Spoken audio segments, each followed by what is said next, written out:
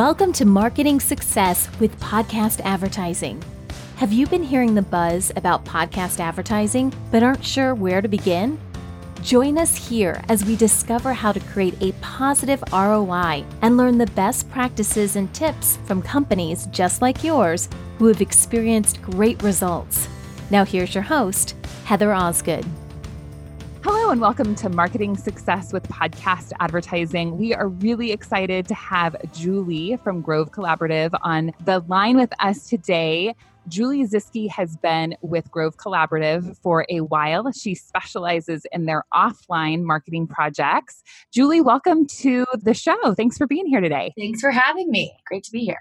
So can you start by telling us just a little bit about Grove Collaborative and exactly what your company does? Yeah, absolutely. Grove is a 3-year-old e-commerce brand and retailer focused on selling natural home and personal care products. So we carry a wide range of third-party brands like Mrs. Meyer's and Seventh Generation and Burt's Bees. And we've also developed our own proprietary Grove Collaborative line in basically the home and personal care space. Excellent. And I feel like I see Grove Collaborative all over the place. I see it all over my Instagram feed. I know you guys have been doing a lot of influencer marketing. And I know obviously you have mentioned that you are an internet-based company, but then you obviously specialize in offline. Can you tell us just a little bit about your approach to marketing in general? Yeah, absolutely. My personal story at Grove and at previous startups is really sort of the thinking of marketing. The marketing portfolio is like a pie chart, and it kind of looks like Pac-Man, where it's all Facebook and Instagram or paid social at large, and then a couple smaller channels that are trying to diversify spend away from those platforms so you aren't entirely reliant. That's kind of the case of the story with Grove as well. But we do a huge amount of advertising on paid social at large, and really that the company, in large part was built that way. But as the company grows and we reach a maximum on certain channels, it's imperative that we diversify. So that has been what I've been tasked with here. So our offline portfolio at Grove right now consists of podcast, radio, TV, and direct mail. And I found that to be sort of the suite of offline channels at previous companies that I've worked for as well, and just generally in the D2C space today. So one of the questions that I always find interesting is the companies that consider podcast advertising online channels as opposed to offline channels. Right. Why has Grove decided to put podcasts in that category? Online versus offline, I think, feels antiquated even now because really they address different parts of the marketing funnel. So I think it's probably more accurate to think of things in terms of sort of a general, awareness, top of the funnel, middle funnel, bottom of the funnel. But I think the distinction between offline and online is really just primarily driven by measurement tactics. And so podcast is definitely one that can be measured, but is harder to measure. And generally that's the story with the other channels I mentioned. Yeah, that makes sense.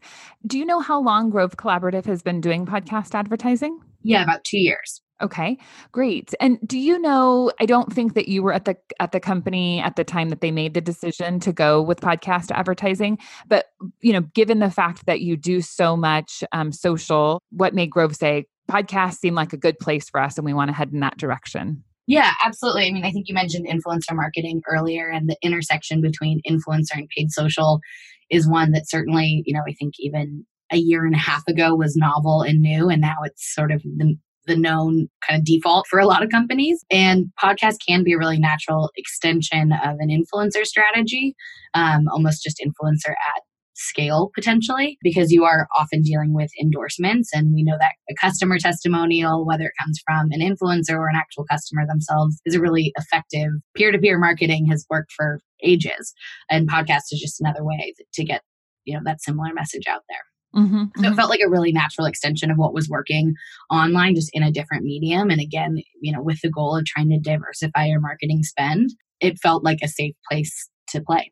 I'm so glad to hear you say that you feel like podcasts do kind of fall in that influencer space, because while they may not, podcast ads may not be influencer marketing in the truest sense of the word, given the fact that they are typically endorsement ads, really they do fall in that bucket. And so it's neat to see that you were able to find the success in influencer marketing and then kind of spill that over into podcasts. Yeah, absolutely. I think there's so much gray area or just like shared learnings to be had, I think, from internally in a marketing team, making sure that who's running podcasts and who's running influencer are speaking to each other. And, a lot of the same talking points and kind of campaign tactics can be shared across both quote unquote channels, and a lot of similarities, I think, to be had in terms of what types of personalities or hosts are working on podcasts that could work on influencer and vice versa.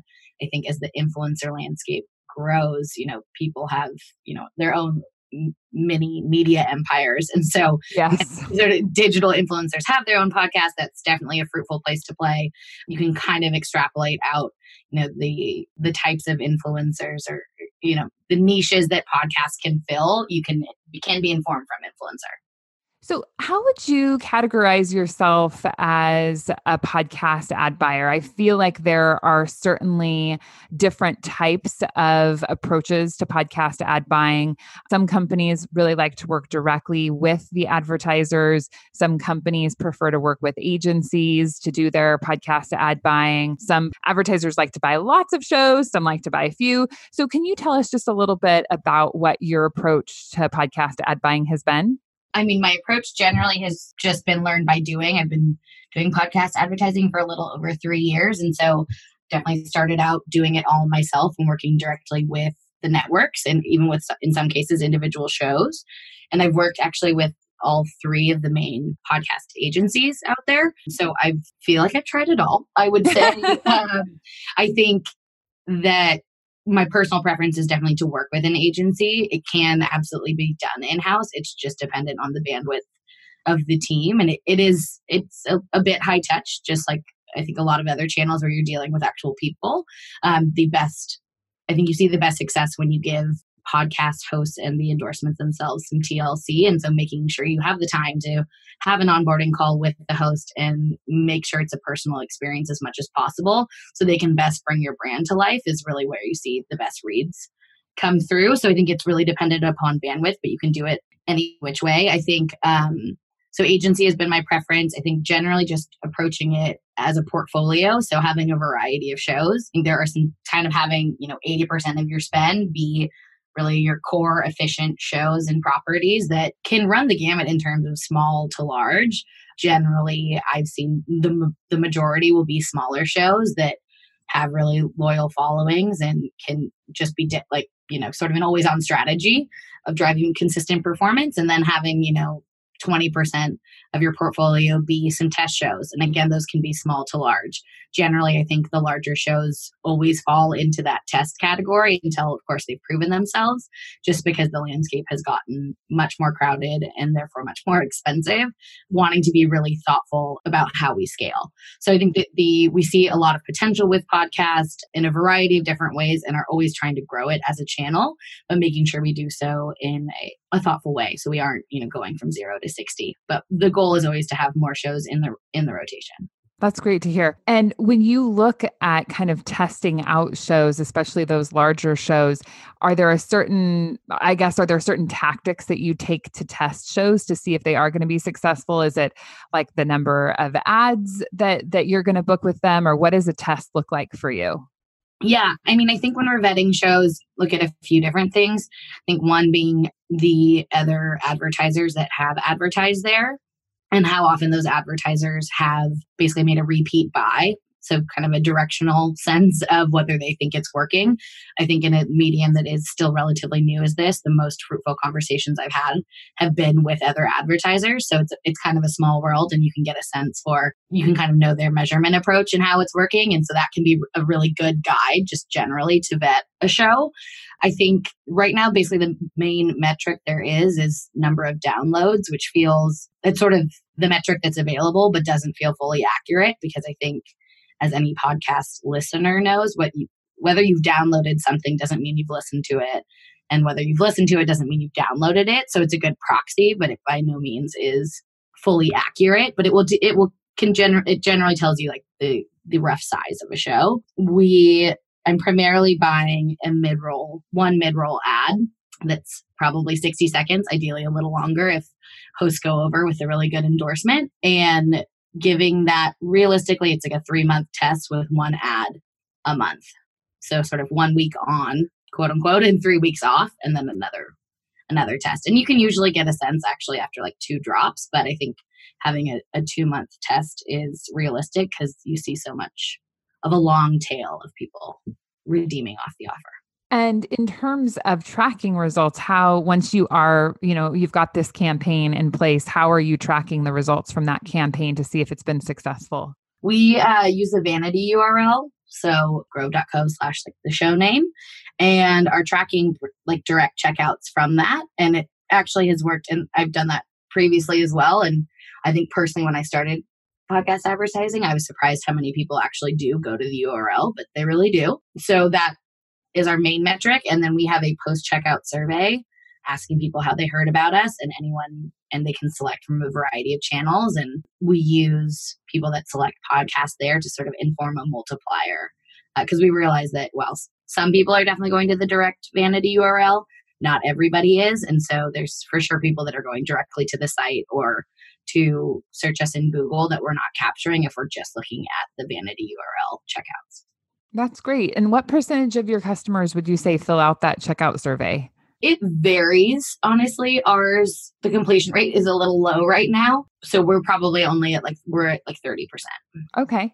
But I really like that tactic because I've talked to advertisers who will just use that, like, how did you hear about us? And certainly we've all been customers on, sites where they won't let you place your buy unless you tell them how you heard about them. But I like your tactic because really having those 2 approaches of the vanity URL plus the survey gives you some idea, and then you are able to come up with some sort of a multiplier. So you're not just looking at how many people are coming to, use that vanity URL, but you've got, a bigger sense. Because like you said, like, it's good to see that a lot of people do use the vanity URLs, but of course there are lots of people who don't as well.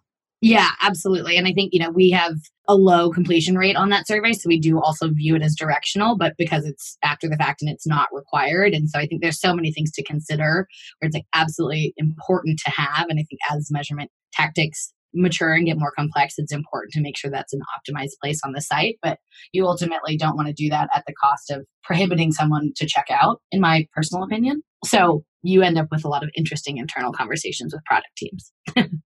Yes, for sure. Have you experimented with any of the new like attribution tracking sites and things that are out there for podcast advertising? I previously worked at ThirdLove, and we internally built out a mixed media model. And that was really interesting, particularly when it came to podcast and the audio space. But I haven't used any of like the specialized services.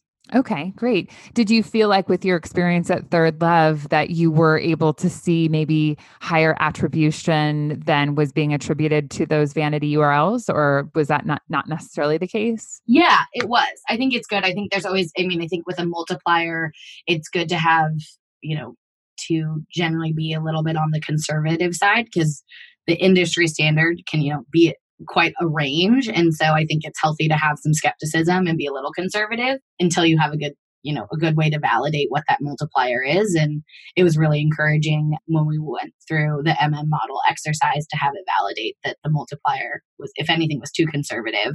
And I think that was really encouraging, especially when thinking about not just a first-time customer, which the offer is generally always available just to a first-time customer, but you obviously are probably reaching a lot of existing customers as well. And just thinking about how that exposure impacts an existing customer, even if they can't redeem the offer, that's something you're never going to be able to accurately track via any of the other standard methods. So that was really enlightening.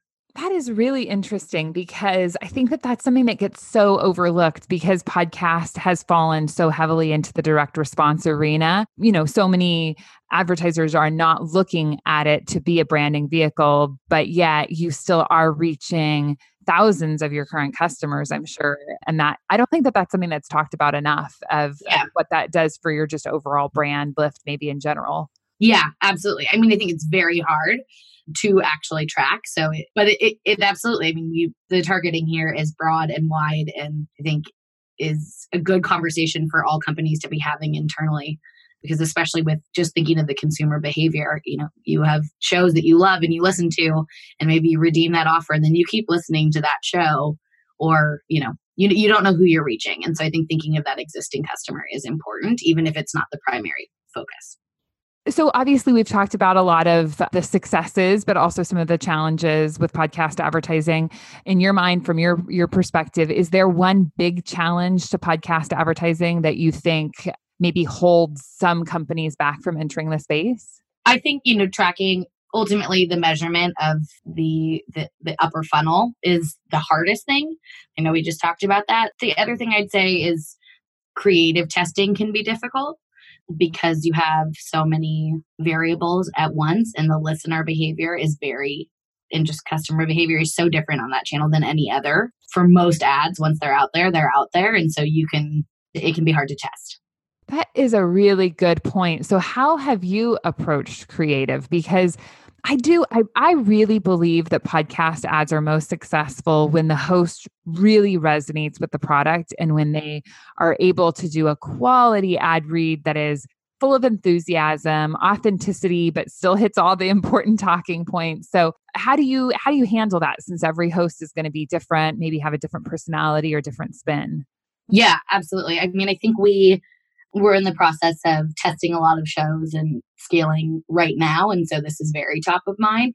So I think first and foremost, to test a show, just to see if it will work for you, you need to go with your tried and true creative that has worked across other shows, until you can get a read for whether that show is or is not a fit for you.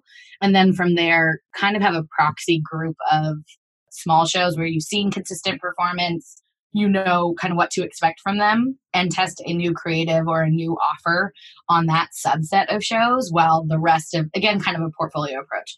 The rest of the portfolio is running, business as usual with sort of your creative and offer before like rolling out a huge change. I think that generally has been what's best for us, because we've have a blanket offer rather than like curating the offer to the host.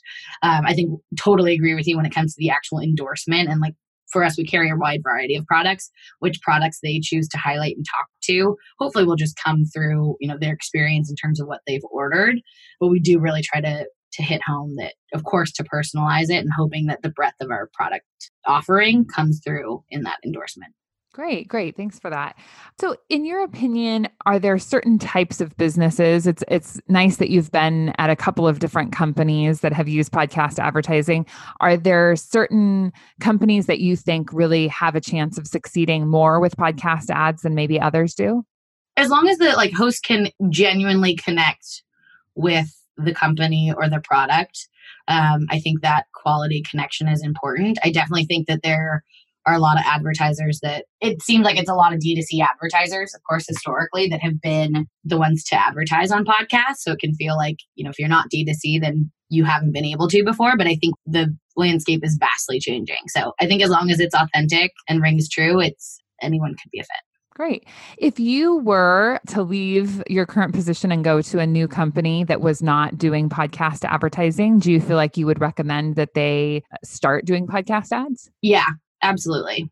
I think especially because it's changing so fast, it feels like there's more urgency to get in the door. And I firmly believe in the channel and kind of the quality of customers that it brings in. And so I'm very bullish about podcasts. Excellent. That's great to hear. Well, Julie, thank you so much for being on the program today. I really appreciate your perspective and your expertise, and I am sure our listeners will as well. So have a terrific day, and we will talk to you again soon. Sounds good. Thank you. Thanks, Julie. It was great to have Julie on the show today and get her perspective on how Grove Collaborative has been able to use podcast advertising to be a successful marketing channel for their company. We wanted to go through the episode and pull out just a few of the bits of information that Julie had covered to make it just a little more digestible for you, give you some ideas on how you can take her input and apply that to your ad buying. First, they were looking to diversify their marketing spend from paid social and traditional influencer marketing. Podcast advertising, they found, was a natural extension of the influencer strategy that they already had in place. Working with host endorsements and organic testimonials on podcasts has been effective. Next, they found that it was important to have consistent communication between the team that is running influencer marketing and the team running podcast advertising. A lot of the same talking points and campaign tactics can be shared across both channels. There are a lot of similarities between the host personality types and influencers that can work across both areas as the influencer landscape grows. Sometimes digital influencers have their own podcasts, which is a nice, fruitful place to experiment. Next, they found that 80% of their spend should be focused on their core proven shows, and those are usually mid to smaller size shows with a dedicated following. They have found that these podcasts continue to drive consistent performance. 20% of their portfolio are test shows, varying in size. Generally, larger shows kind of fall into this category until they prove themselves. The landscape has grown and is getting crowded and a bit more pricey, so they are working to be very thoughtful on how they're scaling their podcast ad buying. They have found that by reviewing other advertisers who buy ads in this space and seeing how often they repeat their buys, they're able to really get some more information. They connect with these advertisers to hear their feedback, which is a good guide to use on how to see if that particular show is working. And then finally, they're tracking with a vanity URL. They track direct checkouts from that vanity URL, as well as using an optional post-checkout survey asking the customer how they found out about the company. They list a variety of channels, including podcasts. They also use this on their regular website to make sure that they're tracking organic traffic from people who haven't used the vanity URL but heard about them from a podcast. They've found that about 30% of their customers fill out this form. I hope that this information has been useful for you. I hope you got a ton out of today's podcast. We thank Julie and Grove Collaborative for being on the show, and I hope that you will take this information and apply it to your next podcast ad campaign. If you want to learn more about how to be a market leader in podcast advertising, reach out to us at TrueNativeMedia.com.